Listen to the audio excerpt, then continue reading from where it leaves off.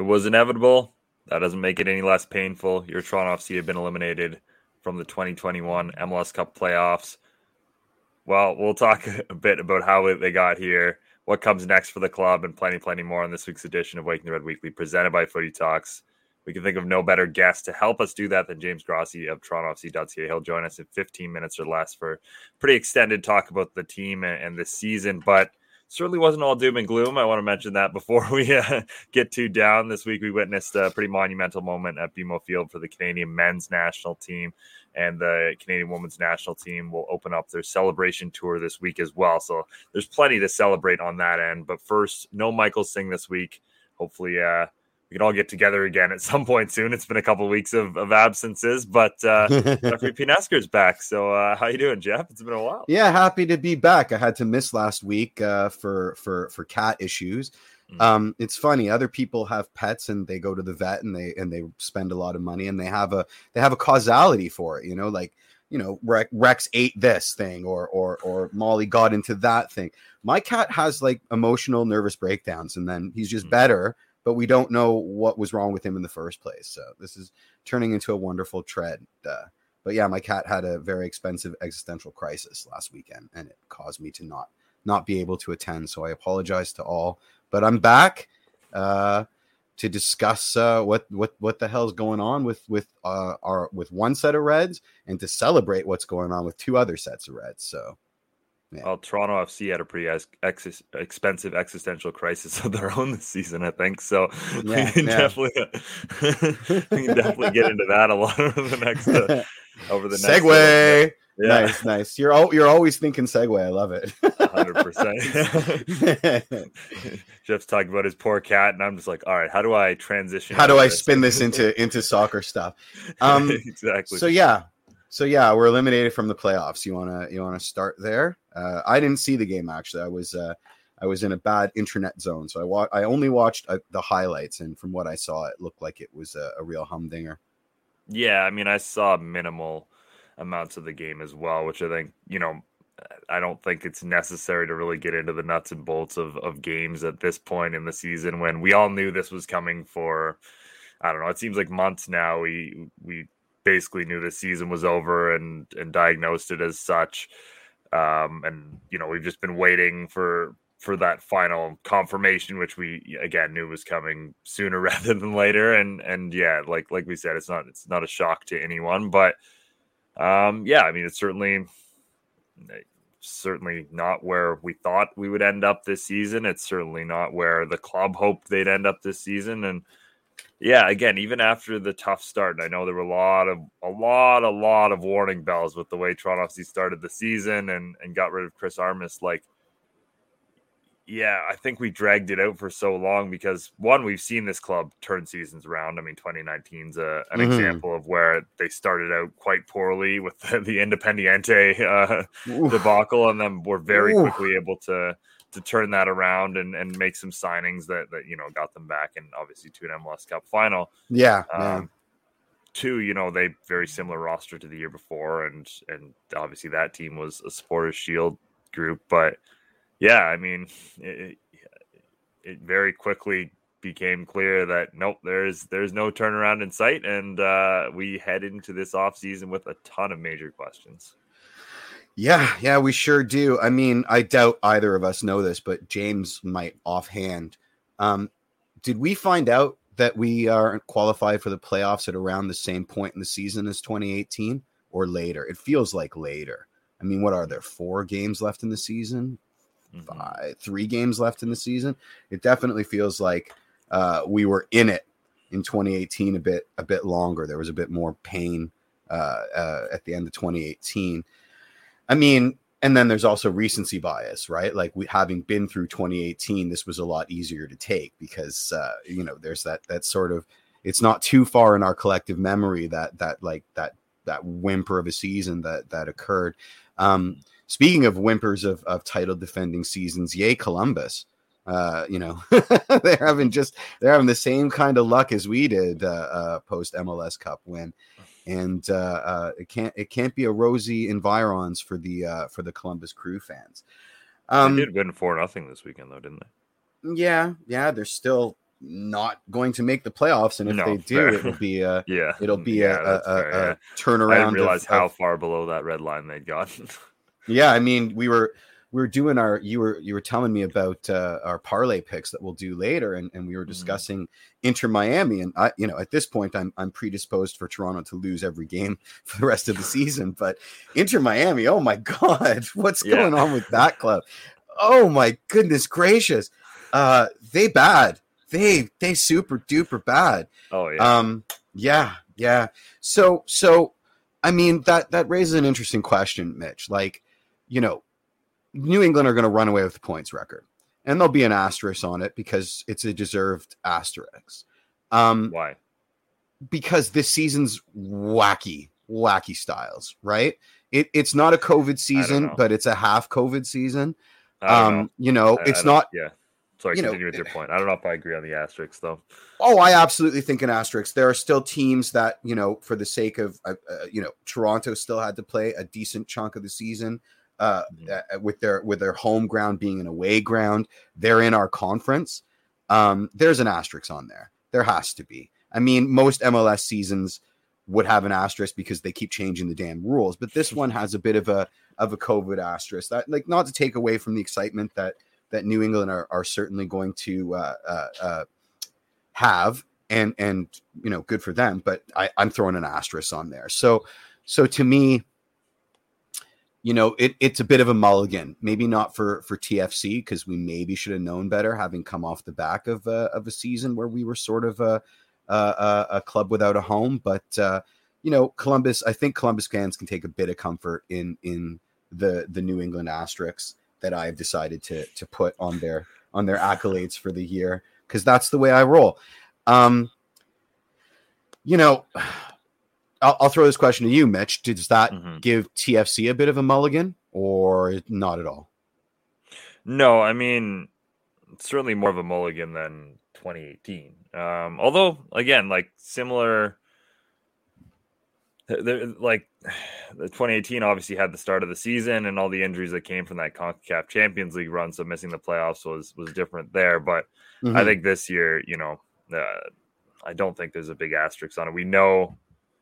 Well, one, because the club came out right from the start of the season and said we don't want you to put an asterisk on anything. Like, that's not our internal feeling. That's not that's not what we want remembered for the season. So I don't think there's a big asterisk on it. I think obviously it had an impact. There's no question about that. But again, they made. I mean, talk is cheap. I'd really like to love goat cheese more, but I can say it, I can scream it from the mountaintops, but that won't necessarily make it true.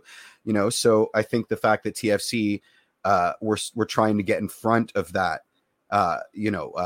Mulligan asterisk garbage at the outset of the season. Like, listen, we don't want this to be an issue, was kind of them saying it's going to be an issue in a roundabout way. So I don't know. I'd be curious what our man Grossi has to say about that, because I was very, very much on the side of just handing out mulligans and get out of jail free cards at the outset of the season, even when Armas was the Armas TFC was falling apart.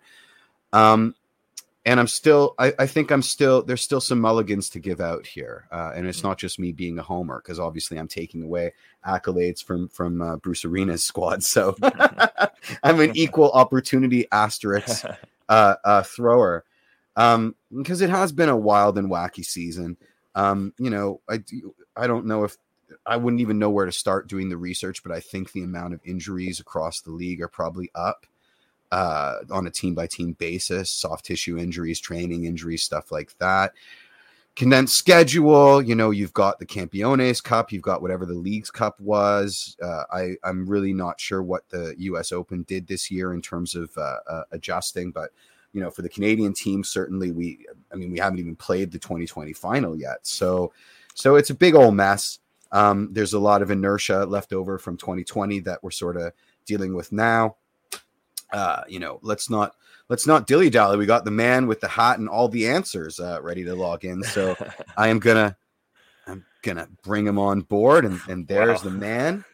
What we Yeah, Morning, James. No pressure there. All the answers after this season. That's yeah. But now joined by James Grossi is his official name, TorontoFC.ca. Yeah, thanks so much for joining us, of course, James. It's my pleasure, boys. I'm looking forward to providing some of the answers. I won't say that I have the answers, but I'm going to take points. I'm taking points for every non-answer, James, because you're supposed to have them all. That's fair. And we'll give you your score later. Cool. Yeah, well, let's get into, I guess, the big topic. Tear into it. Top here. Yeah, Toronto FC, of course, eliminated from the playoffs this past weekend. I know we've already tried to parse through a couple of different things in the first 10 minutes and gotten, not really anywhere, but treading water. Yeah, exactly. What for you was maybe the biggest factor in the team not reaching the postseason this year? Yeah, well, there's never just one thing. So when I think about this, like all of the myriad factors sort of run through the mind. You have having to start the season in Florida and all the complications that came with that, and you sort of wondered heading into this year how the team would build on what they did last year. I think, looking back now with the knowledge that we have from this season, what they achieved in terms of being in the Supporters' Shield race and falling at the first hurdle in the playoffs, but really showing themselves well with all the difficulties that last year had. You wondered how they were going to be able to do that again. And I think we all sort of underestimated how difficult it was going to be to have to do it again. When I look back, I think that they sort of survived last year by just sort of taking it one game at a time and not worrying about the outside world. And I think that's how a lot of us dealt with last year, was just like, all right, what's the next thing that I have to do? And so when it came time to try and do that again, the reserves just weren't there. So I start with that Florida thing, and then you build into that the fact that Greg Vanney leaves, and he was such a key figure in all the success that we've seen this team have over the last half decade or whatever it was, and it was always going to be difficult to replace him when that time came, and for it to happen in the circumstances that it did was a double whammy, And then you take Armas, and my thoughts on Armas have sort of evolved with time, and this is something we can talk about a little bit later, but I kind of felt like the team that we saw really put Cincinnati and Chicago to the sword was a bit what Armas was trying to do with this club. We can talk about that a little bit later if you like. I do. but that sort of came at a difficult time for the club, and you're trying to juggle being in Florida. You're juggling a transition to a new coach. You're juggling implementing some extra ideas, and then on top of that, you lose Alejandro Pozuelo early in the year. You lose Josie Altidore through injury and through off-field complications and everything like that. And when you look back at the lineups this team has put out, there hasn't been one drop of consistency throughout the whole year. Not even one. Yep. And so, you bring in guys like Soteldo, and you bring in Dwyer, and you bring in Lawrence, and you're asking these guys to step into a team that thinks it should be in one place and finds itself in a very different one. And it's always so complicated to adjust to new surroundings, let alone ones where it's struggling. But, you asked for the biggest factor, and I think the biggest factor is that at no point in this whole year were they able to establish a foundation. They weren't able to get that bit of solid footing that everyone needs, every team needs, whether it's in soccer or in life, that this is the platform from which we are going to build our identity, and we're going to build some momentum, and we're going to build some consistency, and they haven't been able to do that. The funny thing is that that's very much been what Javi has been trying to do, and he's had some success, to varying degrees, and there have been ups and downs, but it's one of the things that I was thinking as the team went into the October break was that it didn't feel like a team entering, month 7 or month 8 of the season. It felt like a team entering month 3 of the season. And it was an incongruity that struck me as hilarious, but also poignant in the sense that, this team is very much hit rock bottom with that defeat in that I don't think we're going to be. We'll dust it off in a couple of years and look back at it and remember it as a time when things went awry. But for me, this is a team that's picked itself back up and is still trying to figure itself out with the time that they have remaining here.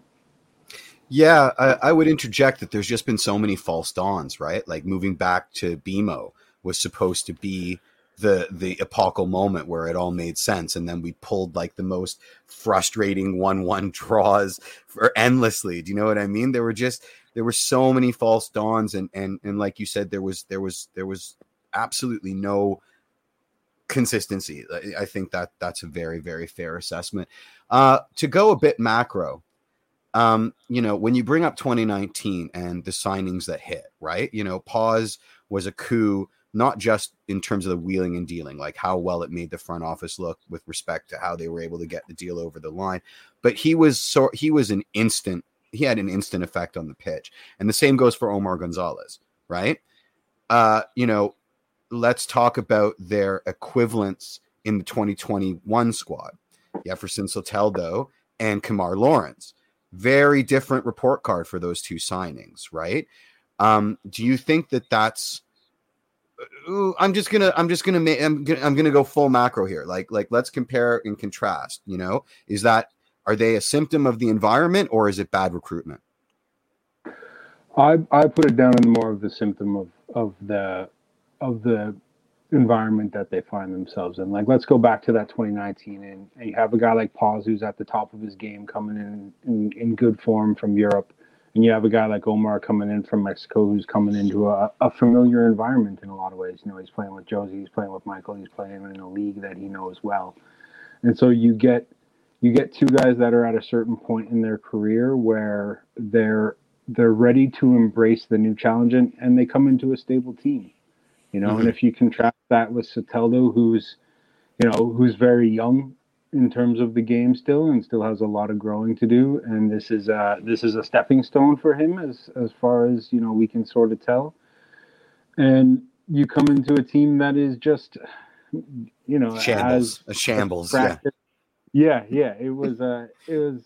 I can think of several words, but I'm not going to use any. It was not the best environment for a guy like that to come into, especially a guy that plays the way that he plays, where I'm getting the sense that he's not the kind of guy that'll do it himself. A lot of people made that Seba comparison and the thought that, he's going to take the team on his back. He's going to pick the ball up at midfield and dash through 20 people and score with a back heel, Yeah. And for a guy who's a connective piece, the way that Soteldo looks to be, you can't come into a team and succeed when you don't have any runners. One of the things that struck me a lot about him is that he's so frustrating to watch because he'll beat a player, and it seems like instead of trying to take advantage of that and to use that to do something, he'd rather beat the player again. Yep. It almost seems like it's a chronic issue of he likes beating the guys. He doesn't really care what happens after that. And there might be an element of that, but I think a lot of it has to do with he hasn't really had the support around him, and he hasn't really had the pieces around him to make the most of that. Too often he's been isolated. Like, how many times have we seen him do that where it's him and three defenders and no other TFC players within half a pitch, And so, I still think with Soteldo, like when you add a guy like that, you're not adding him for the short term, you're adding him for the long term. And I think that was what we saw with Pozuelo as well, where, he hit the ground running, but that's sort of what you would expect from a guy who's been the best player in a league in Europe for a couple of years and had his ups and downs as a professional. Sure.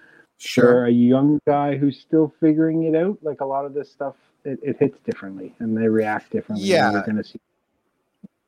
Yeah, I mean, I've heard a lot from people, because I've been pretty vocal of my disapproval of Yaf. Trying to correct me with respect that to knowing nod. Well, trying to correct me by saying, he's coming from the Brazilian league, and the Brazilian league is a very showy league, the Brazilian domestic league. It rewards that kind of individual brilliance. They tend to recruit players that it's like the Harlem Globetrotter kind of player, like the Flash and et cetera, et cetera. I will say this, though, Paz was billed to us. There were two things we were worried about when Paz came. One, that he'd be exhausted because he was coming off a full season. And two, that he wouldn't be a goal scorer, that he'd be a pure number 10. And his debut, he's chipping people like they're going out of style, right? It's an unfair comparison. But, I wanted to make it all the same. Now, let's go to Kamar Lawrence, right? Because there's a very similar they're both on redemption tours, right? Kamar went to Belgium. It didn't quite work out. And Omar went to Mexico, and it didn't quite work out for him there either. But the difference is staggering, right? Like, is Kamar's sort of mishit, and I'm remiss to call it a mishit because playing him at center back has been like a Gregory Vanderweel kind of situation where like maybe he's better in that position than what we hired him for. But just as long as he doesn't get into fisticuffs with Javi, we're good to go. No handbags. But you know. Is this disconnect with Kamar because he was brought in by Armas and then the center fell out from underneath him, or is it just because he's a very different kind of player than Omar? It's a tough one because we never really get inside a guy's head, you know. Yeah. And so he comes here, and I remember the first day we talked to him, and he was talking about how this was if he was going to come back to MLS, this was the situation he wanted to be in because it was a team that was going to be competing for championships. It was a team that, you know, played with a certain amount of swagger, and I think he thought that fit him well, and it was going to be a place where he could lift trophies and he could enjoy his football. And you know, we got a pretty rude awakening pretty quickly upon getting here, and then all of a sudden the guy that brought you in, who you thought you were gonna, you know, go to battle with, is out the door, and you're sort of wondering what you've gotten yourself into. And right, you know, you add in the whole he's moving to Canada, the family's in, I believe his family was based in New York, all those sort of complications getting into a new city the team's playing, like the same stuff we talked about for the team as a whole. In a lot of ways I almost feel like it's a little bit not unfair because it's the nature of the gig to sort of critique these guys and see what's going on, but we're lacking so much information on how things might be in a normal time. And so, you know, I like you had a lot of questions about Kamar in terms of what we saw from him the first little while. He seemed distracted. He seemed like his mind was elsewhere. And, you know, there was one match where before the game, he was talking about how the team was going to be different and they'd sorted all the problems out. And then they go out and concede 2 goals in the first 5 minutes. I remember that game. What are you talking about?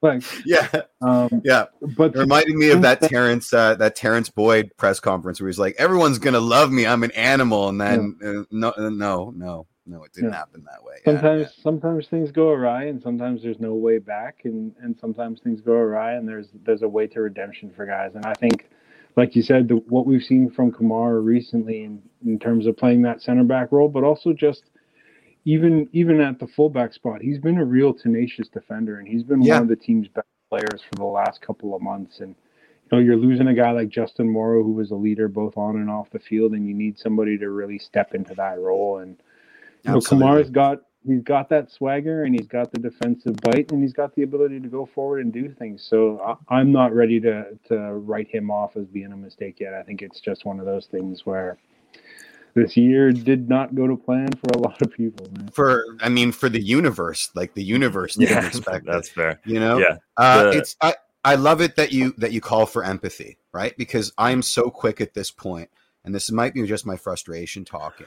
I want to call for empathy, but I'm also like, how much rope are we giving professional athletes, right? Like when we start getting into like talking about feelings, I think we lose the plot a little bit, where it's like these guys are being paid handsomely. Sure, life sucks right now. Do you know what I mean? Like for everyone, but also time pauses for no one, right? And if at a certain point, it's put up or shut up time, right? So I love the calls for empathy because I feel like we lose too much of that perspective sometimes when we get on our soapbox and start ranting about performance and mental state and all that other thing. But I also I have to keep pulling it back to, are we here because we're in a support group, or are we here to compete for trophies, right? And we can't get soft. We can't get that soft, right? Like that has to be item number one, And it's very fair, but at the same time, when a team succeeds, we want to get into that mindset and see what it was about that allowed them to succeed. Sure. And so the flip side of that point is when a team struggles, there is a mental side of that as well. Absolutely. You're so smart. You're such a smart guy. My goodness. Did I get a point for that one?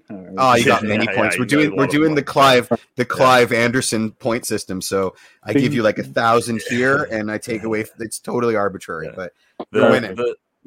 Like symptom of environment is such an interesting one as well here, because I've been thinking about that a lot this week in the performances recently of particularly Richie Larea, but also Jonathan Osorio, with how they've been playing for the Canadian men's national team and how much belief they play with and how much, like again, Richie Larea looks like two different players. Not that he's been particularly bad for Toronto FC this season, but certainly I think if you talk to him, he wouldn't be as impressed with how he's played for TFC. And you keep expecting him to come back from Canada camp and just be able to hit those same strides, but he's never quite the same, which obviously makes this offseason interesting because you have to think of that factor when you're considering the players on your roster and, which guys are actually not up to standards and which guys are, maybe having an off season because everything around them is just not clicking.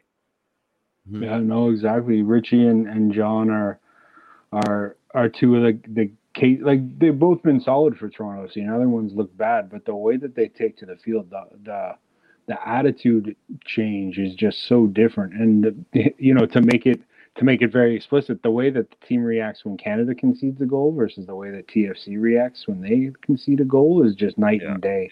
Yep. And so much of that is the confidence stuff, and it's the looks that you give each other in the locker room, and it's the feeling on the bus ride to the stadium or whatever it may be. And as we talk about momentum going in a good way when things are good, it goes the other way when things are bad, and it does make this offseason really hard because how much wiggle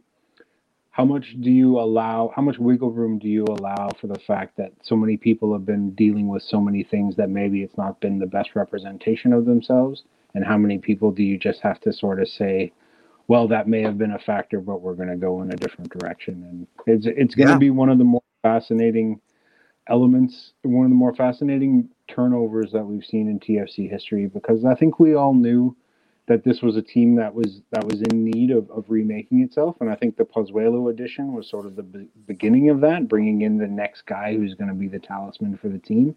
Yep. And then I think with the pandemic, it really sort of took a pause, and you couldn't really bring guys in because of how messed up everything was in a lot of ways. And I know how you feel about this. And yet we did. Couldn't really bring a guy in, but here he is. Sometimes you got to strike when the iron is hot, and when they sell him to Manchester United for $40 million in 3 years, you're gonna love this deal, and you will have always been. I'll eat all the crow. I mean, there's two things I wanted to mention. Wheels was on the One Soccer Today show talking about the changeover, and his suggestion was to roll this team again, which I think is insane. And you just brought that up. Like I hope that isn't. I hope that they land on the brutal side more than they land on the mulligan side. With respect to what you were saying previously, like we realize that this was a tough year for you. We have a standard here. You didn't meet it. We wish you all the best. And I don't want to. I'm not naming names. But getting back to what you wanted to come back to. What would you grade Armas if you had to give him a report card? Because you said that interesting thing where you said some of our wins long after the fact were kind of Armas ball. And then what would you give? What would you give Javi? What grade would you give Javi? I'm not exactly sure what the grading scale is here, but I think for Armas, it clearly has to be an F or a D or whatever it is, whatever your lowest grade possible is, because the job was to come in and keep a team that had been at the top there or thereabouts, and that clearly didn't happen, and I think he himself would tell you that there were so many times post match where he put the losses on himself, and he said that he wasn't good enough or he needed to find solutions and stuff like that, and clearly that didn't happen in his time here. And so,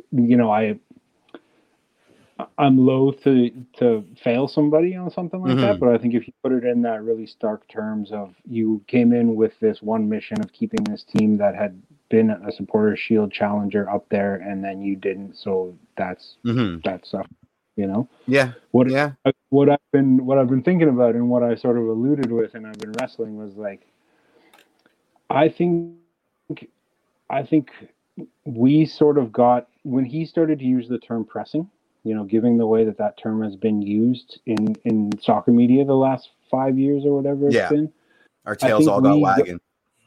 our tails got wagging, but we also misunderstood what he meant in a certain way. Like TFC was never going to be, a bunch of 20-year-old Red Bull products that were running around the field and closing everything down. But you didn't have the bodies, you didn't have the legs, but the general idea of sort of playing more quickly and looking to create turnovers in dangerous spots and playing more vertically can be done in a lot of ways. It doesn't have to be that high octane 90-minute madness sort of thing. And so when I reference the Cincinnati and Chicago thing, like I think Soteldo and Schaffelberg and Achara forcing turnovers in the opponent's end with a little bit of pressure, turning that into it. Like I think that was what Armas was talking about. And so I know it's a little bit of revisionist history and I'm open to that. I just think that sometimes we latch on to little things and make too much of them without sort of getting behind what exactly that means. And then when it all falls apart and we can't talk to people anymore and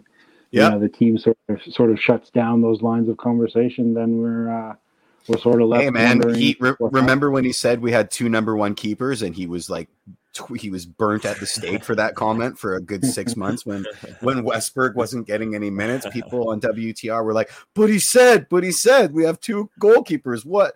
He said it in passing. Yeah, I would give, on that binary scale, I'd give him an F as well. Mitch, you too?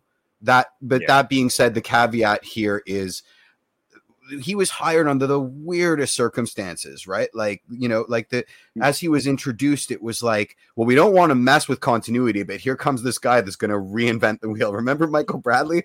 We know he's old, but he's going to be super striker now. Like, and it made no sense.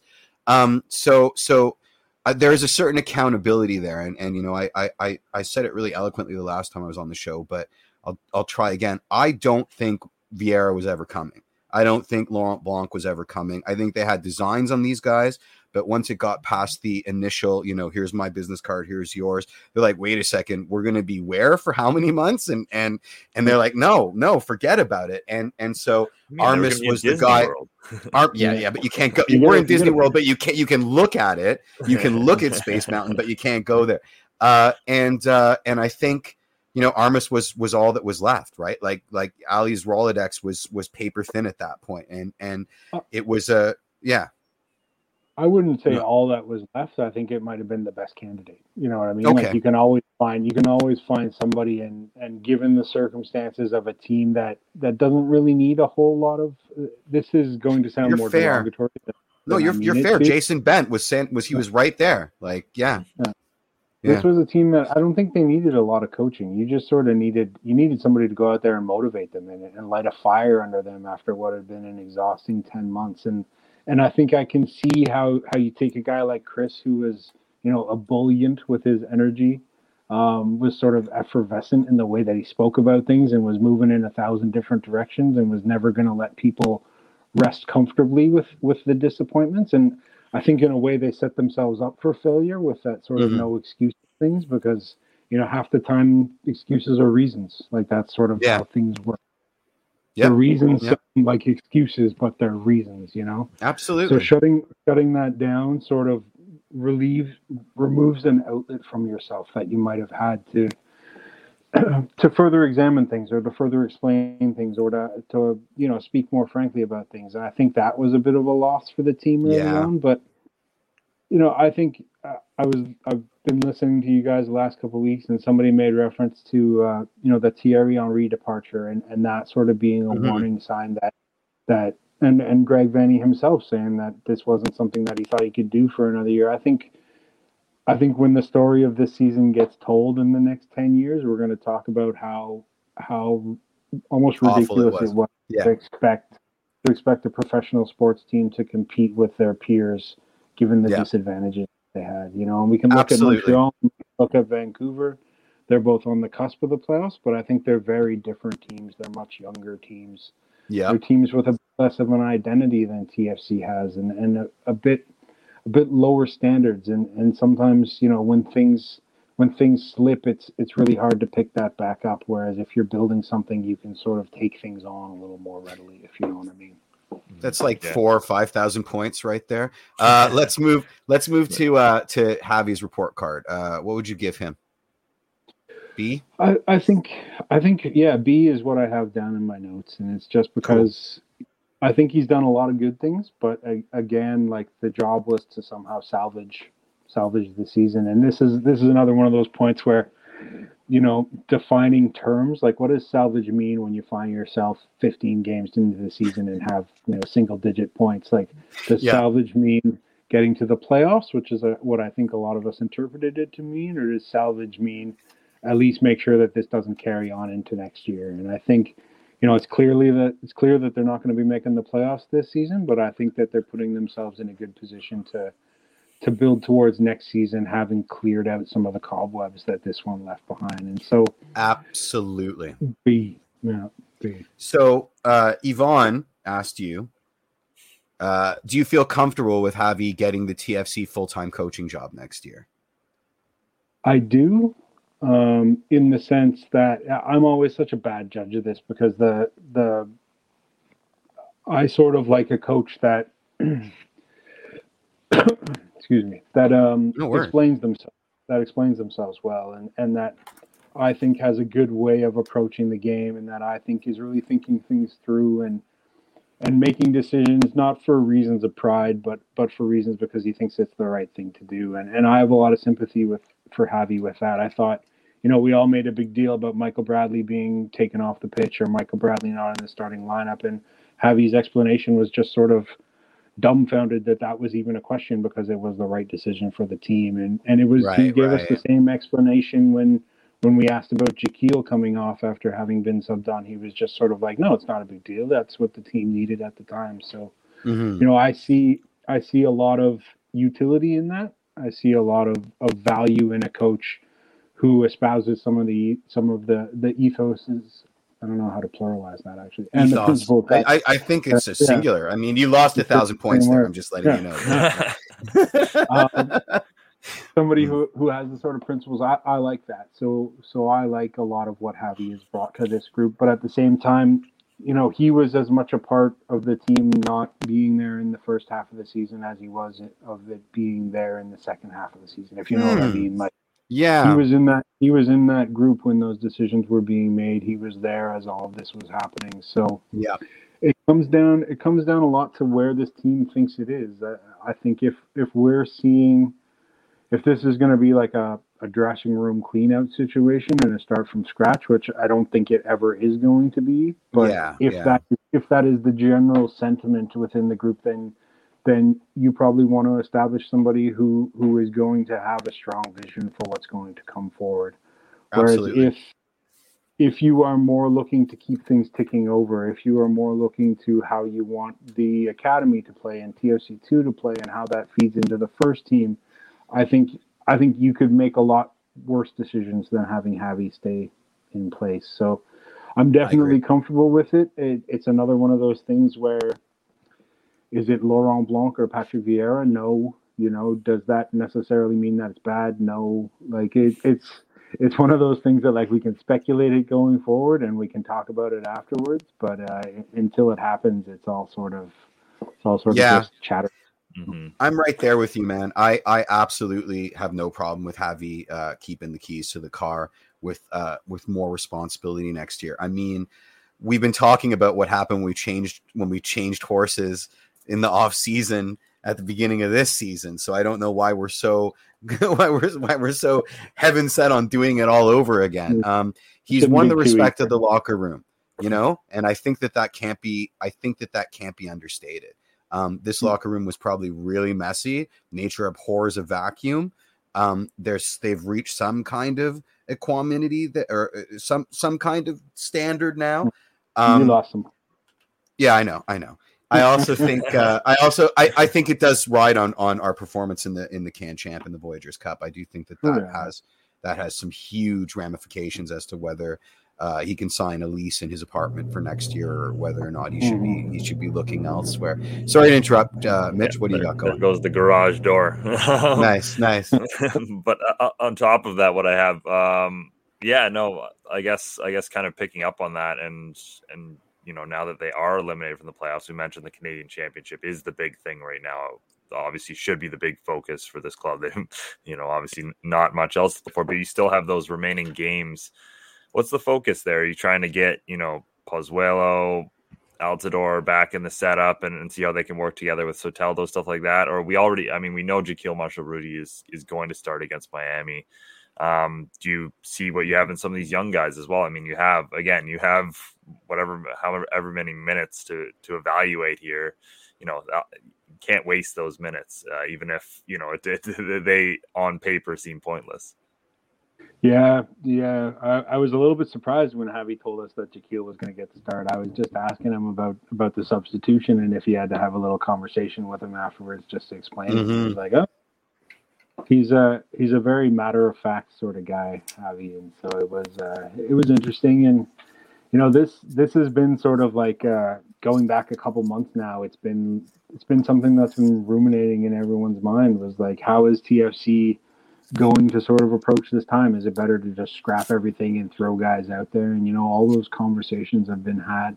I was tempted to dust off the old blog and write something about this, but then all the yelling to play the kids has sort of died down, so it hasn't quite yet. And I can never really put my fingers on quite what the right words to describe what it was that was going on, but I think there was something in what Javi said about Jaquil getting the start that sort of, highlights what it was that I was trying to hit on. And that was, it wasn't that they were giving Jaquil the start because he had to come off early. It wasn't that because now that the team is eliminated, it's the right time to give guys minutes. It was because he has earned it and because he is one of the best 11 players that they have.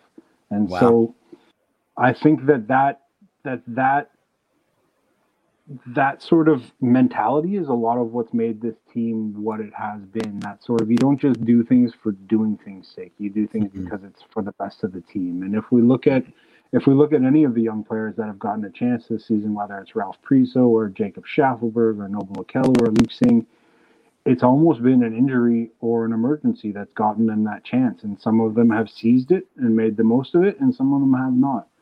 And so what I sort of think is that, ideally you would like to find windows for these guys to get their chances. And this was something that even Greg Vanny talked about back in the day, was that it's really hard to find those right windows where you can set guys up to be successful.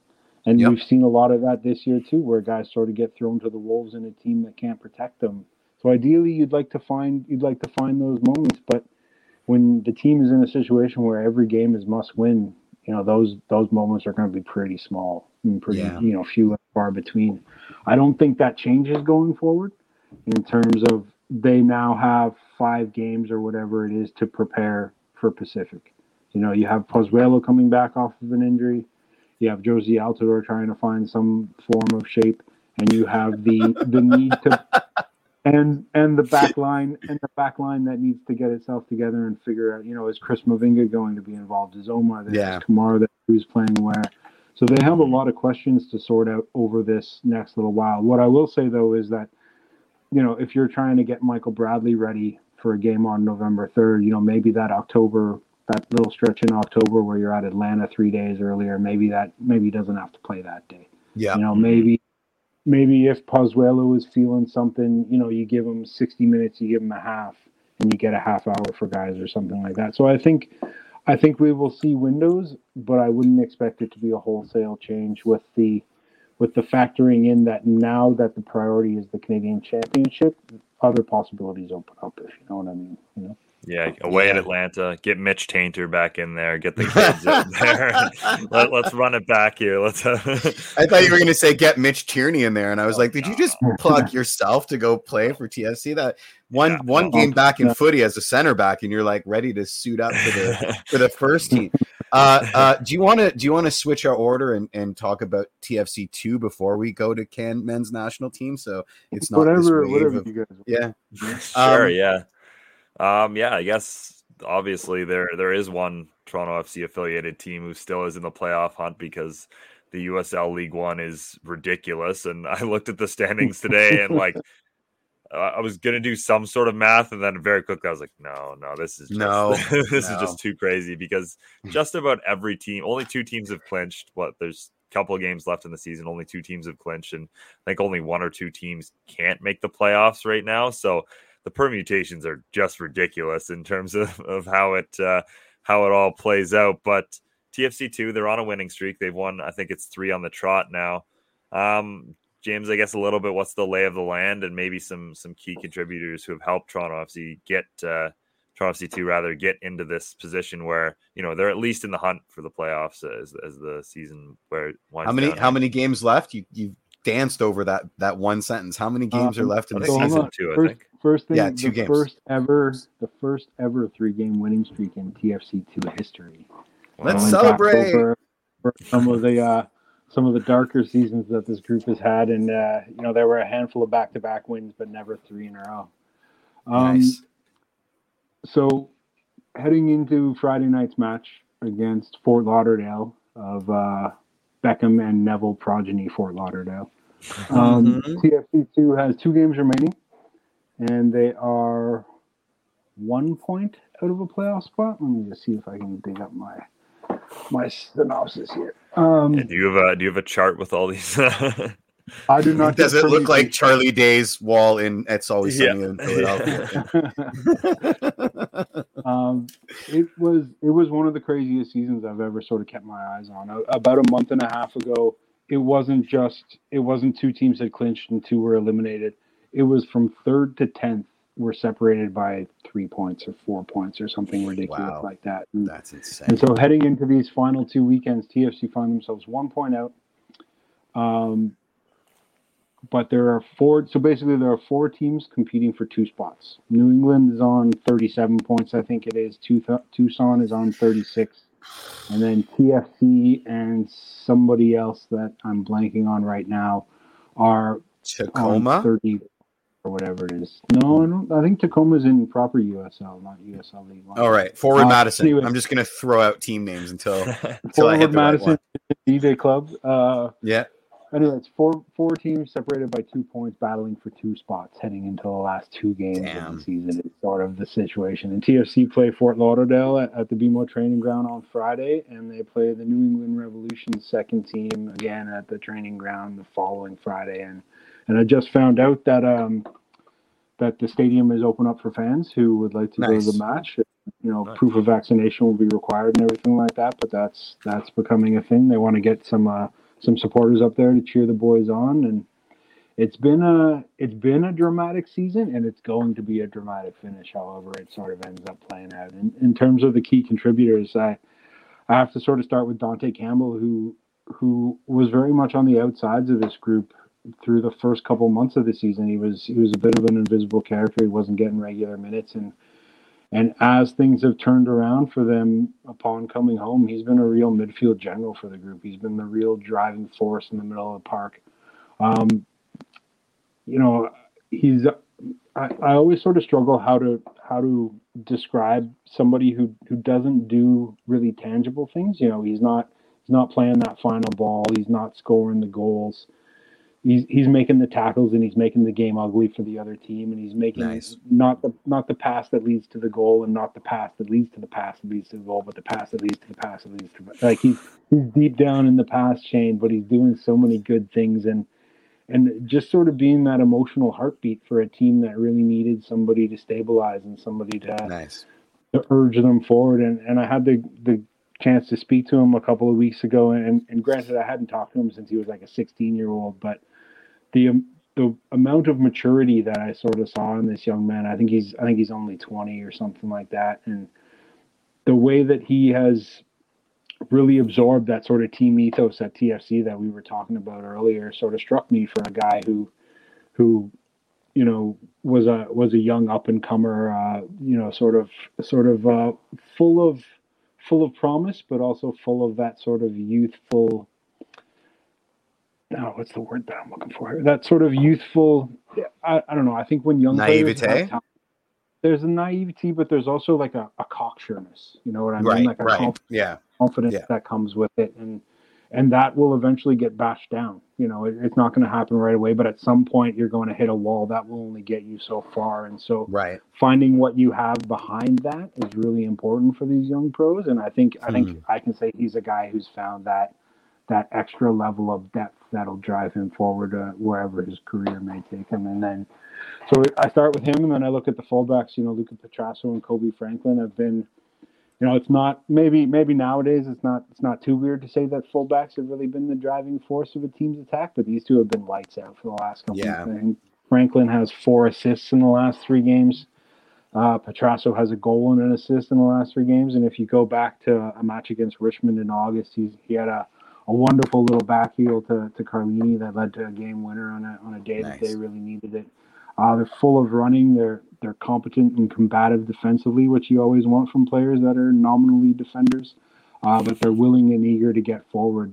Franklin has just been devastating from out wide. His 2 balls for Paul Rothrock on the weekend were just inch perfect balls, and you always need the guy to get on the end and place them perfectly. But sometimes the cross is as good as the goal, and both of those sort of fall into that category. And Petrasso is he reminds me a fair bit of his brother with a bit of a bigger frame, and he's got that silkiness, and he's got that drive forward, and he's got that sort of professionalism about him that's always required at these levels. And if we had spoken earlier in the year, I think McLaughlin, the striker, Garrett would have been one of the guys that we were talking about, but he's sort of gone off the boil a little bit, which is he's understandable in a second season as a professional. But Paul Rothrock, a draft pick, has really stepped into that role, and he's not the biggest guy in terms of a striker. I think I was speaking with the coach, and the coach said he's only about 5'8" or something like that, but he plays so much bigger than he is. He just harries defenders, and he covers every inch of grass and challenges for every ball. And he's got 3 goals, I think it is, in the last 3 games, and so he's a guy that's really been behind this. And then Kevin Politz, who's a Red Bulls Academy guy who joined after bouncing around. I think he was at Hartford last year, and he strikes me as perhaps the most MLS ready of the center back crew down there. And he's a real he's a quiet leader. He puts out fires. He's one of those guys who leads from the back and can be a real sort of a real sort of foundational stone for this group. He's just calm and does what has to be done and steps up big. He scored the header for a game winner the other day as well against New England. I'm loath to leave out the rest of the guys. Everyone's put in a shift, and guys blow hot cold throughout the season. But I think I should mention I'm pretty big on Carlini and I'm pretty big on Temi, although I'm not going to attempt to pronounce his last name. I still have no idea. But that's probably a good enough little. That's a good primer. That's a good bluffers guy. Absolutely. You want to do it? You want to do the question that you already told me you're going to rip me apart on, or do you want to just move on to? I'm not going to rip you apart on. I just need to. I'm going to read it. I'm going to read it as written to give you maximum points. Why is there such a disconnect between the way TFC2 plays and the first team? This can't be best practices? ? What's wrong? ? Yeah. Well, Jeff, my first as I foreshadowed was what do you mean by disconnect? What do you mean when you say disconnect? Oh, what? Oh no, I'm getting asked the question. Oh, great! I knew I shouldn't have done that. Just I think it may be beyond that. We're playing at a different level. It may be attributable to the teams being in different countries and the fact that TFC2 didn't even play a season last year. But on paper, your first and your second team should sort of share some points in terms of identity. And maybe the fact that the first team has none right now is the real answer here. But it just seems a lot more smash and grab. And I don't know. I find a disconnect. Please tell me why I'm wrong. Pardon? Two seems more smash and grab than the first team. Is that what you mean? 2 seems more smash and grab than the first team. Yeah, from what I've seen. Yeah.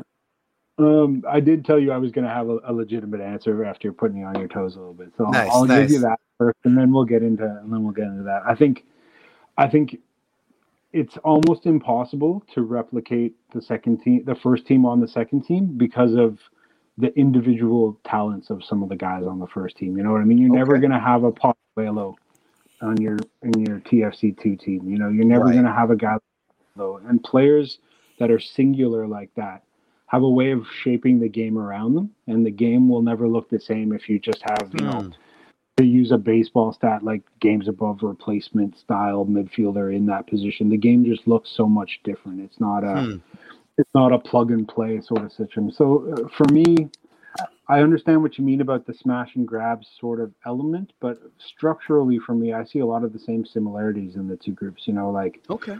They generally play with a back four. The wing backs are very much involved in the attack. They have central holders. They have width in midfield and in attack. Largely possession based. Passing game. Have intricate passages. Sometimes a little too intricate and end up losing the ball. You get runners from midfield. Mobile strikers who can interplay. That's very much. Those are the high level attributes that are shared. Okay. Yeah. And as much as you want those two teams, you sort of alluded to this, as much as you'd love those two teams to be exactly the same, you're playing in different leagues against different opponents, Yeah. And that's always going to have an element of that's going to always impact how things look. It's never going to be that perfect match. And so I would tend to look for the similarities in that ethos rather than specific X's and O's. And then love it. On top of that, you're also going to have, this is one of those big conversations that always happens in sport is, do you go to an opponent and impose yourself on that game? Or do you go to an opponent and adapt to take advantage of their weaknesses, and when you're playing against different opposition, there's always going to be a little bit of tweaking that happens. So when you're on the road in Chattanooga and you spend 8 hours on the bus and you just kind of want to get out of there, there's a little bit more. I think you're allowed to be a little bit more smash and grabby than if you're TFC proclaiming to be one of the best teams in the league and you're going into Cincinnati and you should impose yourself on that game. Absolutely. That's such a fair point. That really is. Yeah. Cool. I mean, you answered that question fabulous. Let's get on to the happy stuff. Let's do men's national team. Well, perfect timing. Kyle Larin just scored for Besiktas against nice. Thanks, Lisbon, Yvonne. So he's back in form and also looks to be back and healthy. But obviously he wasn't there on a pretty historic night for the Canadian men's national team at BMO Field as they defeated Panama 4-1. Arguably kind of an all-time game for Canada in terms of just the way it played out, the atmosphere, everything about it. How big of a win was that for the program, and also just in terms of World Cup qualifying, considering, where Panama is and how much of a threat they've suddenly become in terms of the, those final spots. Yeah, I keep getting notifications on my phone. That's why I keep moving my hand. Yeah, I mean, when I was thinking about this, the words that came to mind were that it was a validation for all of the effort and for the risks in the approach that they took to this. And that there was a little bit of the well-deserved praise and attention going forward that the team sort of needs to continue building what they're doing. By validation, what I mean is that if you're Canada and you're going into the final phase of World Cup qualifying for the first time in 20 years or whatever, it takes a little bit of attitude to not be dreaming and say you're going to make it to that World Cup. It takes a little bit of fortitude. It takes some self-belief, but it also it's a bit of a risk to go out there and approach the games the way that they have. And so to emerge from these first two windows with the points that they have, I think it'll give them the belief that those risks that they took paid off and that they have a bit of a path forward and they know themselves a little bit more going into this next round. I would caution that we're still pretty early in this whole thing. It's 6 matches. Not even halfway yet. Yeah. 6 of 14. Too many, if I'm looking at this really critically, too many of those games have been draws for me to be bouncing around, jazzed on the results right now. The Honduras one, maybe you can say haunts our nightmares. Yeah. The results in Mexico erases that. The result in the U.S. erases that. That's all well and good, but you still have a lot of tough teams coming here. You still have a lot of difficult away trips to make, and you still have a lot of teams that have not shown their best, and that as things get desperate, we're going to see some very different things from very different sides. And so it's way too early to be celebrating anything, but I think there will have been some validation given to Canada for their willingness to go out there and approach this as equals rather than just being happy to be there. And then for too long, Canadian soccer and specifically men's Canadian soccer has been very much in the background and very much undercovered in this country here. And so, the morning after to see every single media outlet and national news outlets sort of hopping on the bandwagon was incredible. Pretty terrific. I think we've all sort of been here. We've been, toiling in the soccer mines for the last decade or whatever it is. And so to finally see a little bit of that sunshine come in is wonderful for everybody involved. And, that brings extra pressure though. That's more eyes that are going to be on them. That's more conversations that are going to be had. It's more speculation. It's more media requests. It's all of that. And still, I think you have to welcome it. That's what you have to do if you want to be a team. Yeah, absolutely. Mm-hmm. I think you just went mute, James.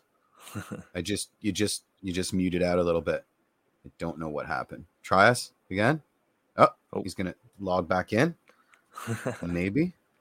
Okay, I'm gonna boot him, and then when he logs back in, I'll add him. Yeah, I mean, no, device is not connected. I'm gonna pretend that's not distracting me. What was I gonna say? What James was saying is very interesting to me because now the pressure's on. Do you agree, Mitch? Like, we got what we wanted. Everything's gone viral. KJ's video of the shenanigans of the CONCACAFery, got something like 100,000 views in 5 minutes. That Fonzie goal was everywhere. It's wonderful, but now they got to measure up to that expectation. Yeah, you can look at it that way. Now the pressure's on, but also now they have so much momentum behind them where and confidence. Where they won't, like, there's not a single team in the region now where they'll look at them and say, we can't beat you, because they've come very close or beaten basically every team now. So I do think it goes both ways. I tend to, again, there's always a bit of skepticism and worry when we're talking about the Canadian men's national team. It might never leave, just based on how many horrible matches and how many PTSD. Absolutely. Yeah, exactly. Yep. But with that being said, like that game in particular washed a lot of that away for me, just in the fact that it was like even if there's more pressure on them now, that game in particular, there was so much pressure. It was as must win of a game as this group under John Herdman has ever played. So with that being said, like the fact that they did so well, again, conceding early, coming back. James mentioned that, like how different this Canada team looks when they concede early, and how they just doubled down essentially after that and made sure that even though they conceded, they weren't going to be the next to concede and they were going to tie the game. Like, all of that factors in to make me pretty confident in what this team's doing. And yes, they still need to go to San Pedro Sula. They still need to play Mexico at home. They still need to play Costa Rica at home. There's a ton going on, but I find it hard to be too concerned about the pressure this team might come under. I mean, I'm concerned about how many more exponentially Facebook posts there's going to be about the games not being on Sportsnet now that everyone wants to watch them. But this is what we asked for. But I do think it's a double-edged sword. I think with this added attention, and it's coming from places that we're it's insane that we're getting this attention, right? There's going to be more expectation, and what I get confident from is that we've seen this sort of ramp up, right? Every time we've met that will Fonzie be a diva, or is he going to be okay with getting triple marked? Well, the answer is yes. We've been pleasantly surprised at every stop on the way. So history would suggest that we're going to be pleasantly surprised by how this team deals with being under the microscope in a much more profound way. Sorry about that, guys. I thought I fixed my Wi-Fi issues after last time, and this time it was a phone call that sort of threw me back. No worries. The final thing that I would add, though, is something that you sort of touched on right there, which is that that win against Panama provided a platform. That's the foundation for them to do whatever it is that they're gonna go on to do. It's a platform to qualify. It's a platform to further garner more attention, but It's just got to be the start, though. This isn't a finish line. That win, it's got to be the start of the next thing. That's how they've approached this World Cup qualifying cycle. That's how Herdman has approached everything since he's been involved. And so, it was a lovely win, and it was a nice day out at the park. And let's hope that there's many more of those going forward. Yeah. Another interesting point I wanted to make on this, and if you haven't yet, you should definitely go read John Molinaro's sit down with former Canada captain Julian de Guzman, where he talked all about the national team. And he made a couple of interesting points, but one of the ones that I thought was so interesting is that this pressure is actually super important for the national team, because for so long, he'd come into the national team, and even if he cared as much as he did, like, he'd look at it like a vacation. I'm coming in, we're going to play Aruba and some far off thing, like, whatever happens on the field, there's no pressure. No one cares what happens. And like, now it's like a club team. Like, these guys know they're coming in. These are important games. And there is that pressure there that's going to make them play better. And we've seen a lot of guys elevate their performance significantly. We talked about Osorio and Richie Laurent. They're certainly not alone in terms of guys who've elevated their performance. So I thought that was so interesting that pressure's actually probably helped Canada a little bit, in the sense that now these guys are caring a lot more about these games and just what it takes to pull on a national team shirt. Did you I'm sure you both all caught that extended Herdman interview where he talked about how important the New Zealand sports systems are, and spit some hot truth about what was it, the Suriname game, where there was like some dust ups in training, and he was like, this can't happen, we got to be a unified force.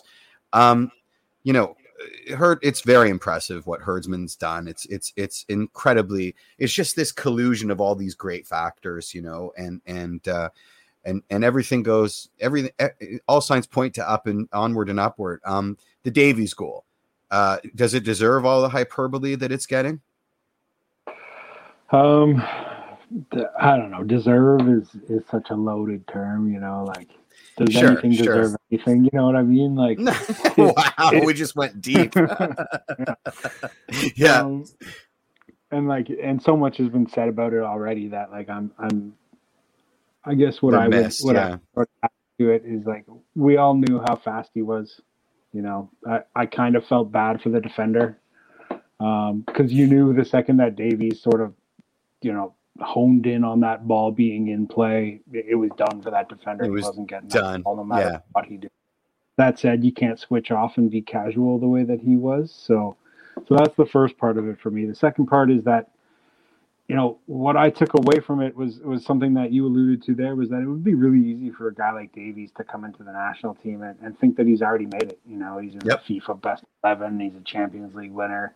But when he saw a chance to make that extra sprint and to put in that extra little effort and maybe get rewarded for that, he did it. You know what I mean? Like, it would be so easy for a player like him to just say, no, I'm gonna let that ball go out. But he had the desire, and maybe that's emblematic of the whole team and emblematic of the whole group and emblematic of what Herdman has tried to instill in the group, is that absolutely is that when there is an extra inch to go, these guys are going to go it, and that makes such a world of difference in a business where inches matter, And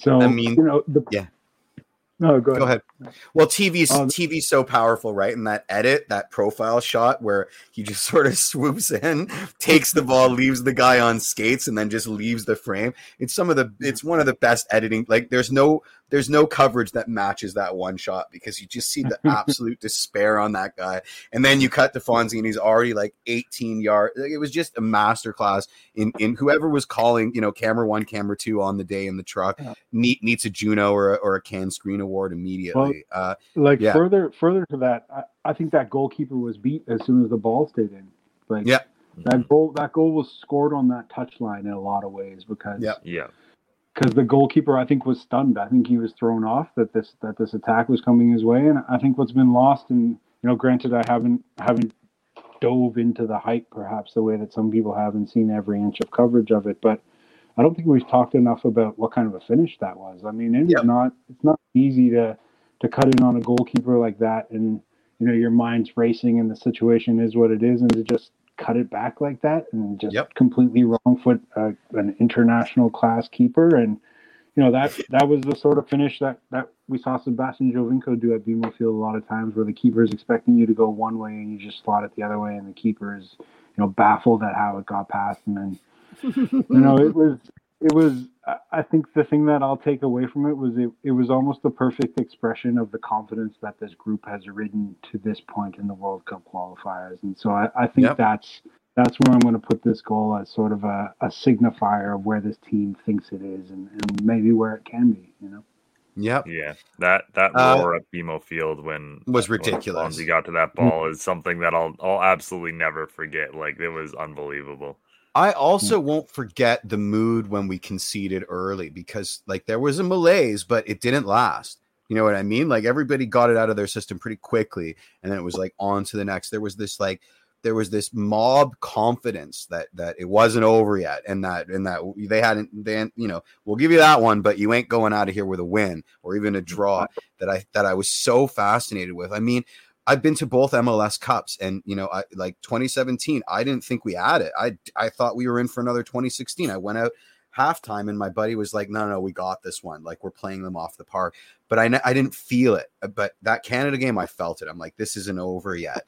Before we get to our last, it's a little bit intangible, which always makes it really hard. But we spend so much time these days talking about the data and talking about the X's and O's and the tactical parts, that I think we really overlook the emotional intelligence part of the game in a lot of ways. And I agree. And the same things that have held TFC back in a lot of ways are the same things that Canada has flipped around in the other way. And so, I'm not disparaging stats, I'm not disparaging tactics, but they're facets of the game, and that extra little 5 or 10% that a team who's feeling it can get from themselves is the difference between the New England Revolution and Toronto FC this season. 100%. 100%. We'll probably save this for the next time we have you, but I do think what's coming in the mail is dealing with these super clubs that our players are playing for now and keeping them happy. And that's a problem that we haven't had to deal with very often, right? Fonzie's missing games for Bayern, right? Like, eventually there's going to be a dust up between their front office and ours, because CONCACAF is this intangible thing, and it's got this horrible reputation internationally. And he's one of their money makers, and I do think that eventually, if not in the next little while, we're going to be faced with the dark side of our guys playing for such big clubs, which is the necessity of keeping those people happy. Which segues into what I think maybe should be our last question, because we've been doing this for a while. But everyone is talking about big moves overseas for some guys on the Canadian men's national team. Let's play who goes where and who goes next, right? I do think Richie's regressed a little bit, so maybe his European adventure has been delayed for a year. We all know Tejan is on the next train to Europe. Who's next? Train. Okay. System of catapults and nets. I have no idea, if I'm being honest. Like, I'm not a big transfer speculation guy, like, in the sense of we can talk about the possibilities, but so much of it is speculation and wasted energy in a lot of ways that I sort of check out of it a fair bit. Like Richie, and this is where my sort of general wishy-washiness gets a hold of me, is, you can say Richie hasn't been lights out the way that he was last year, but maybe that's as much because he needs the next challenge as it is that he's, bottomed out or something like that. Sure. Sometimes guys get bored, and, we saw Kyle Larin, he wasn't exactly tearing it up with Orlando, and he needed to go abroad to find that next sort of gear to boot himself into. So I think Richie has to be on that list. But for me, again, part of the reason why I stay away from this is so much of it depends on player availability and club.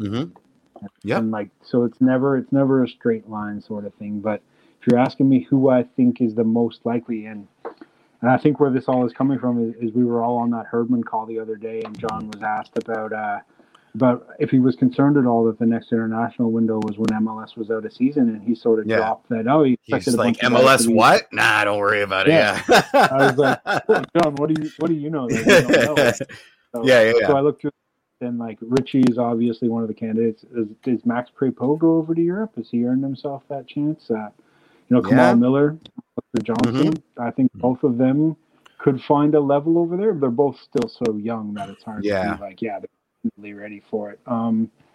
Osorio? Does Osorio want to test himself somewhere else? Liam Fraser seems like he's got some possibilities for him.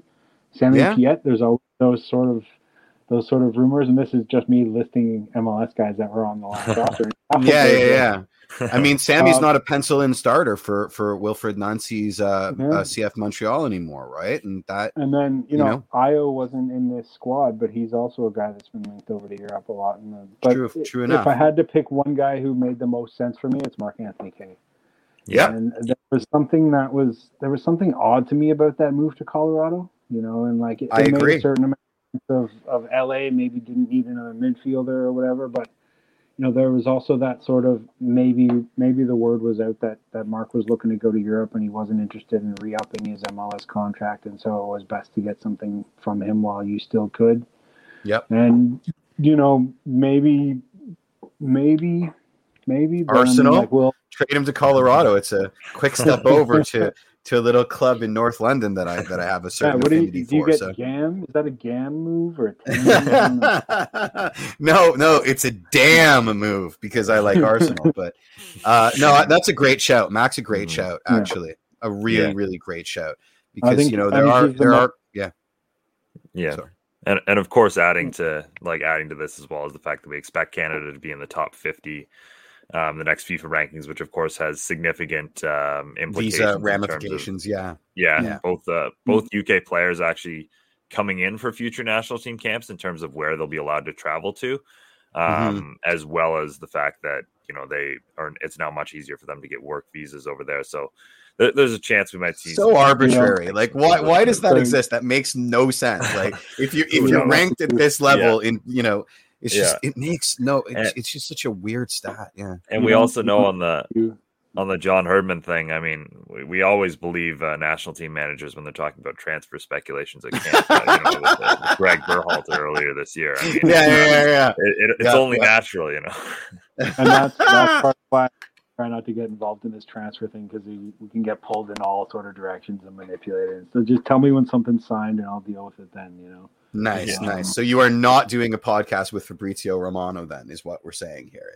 If he wants to, I guess I could join him. But I don't think I'd have too much to add. Exactly. What do you think about this one, James? I don't do that sort of thing.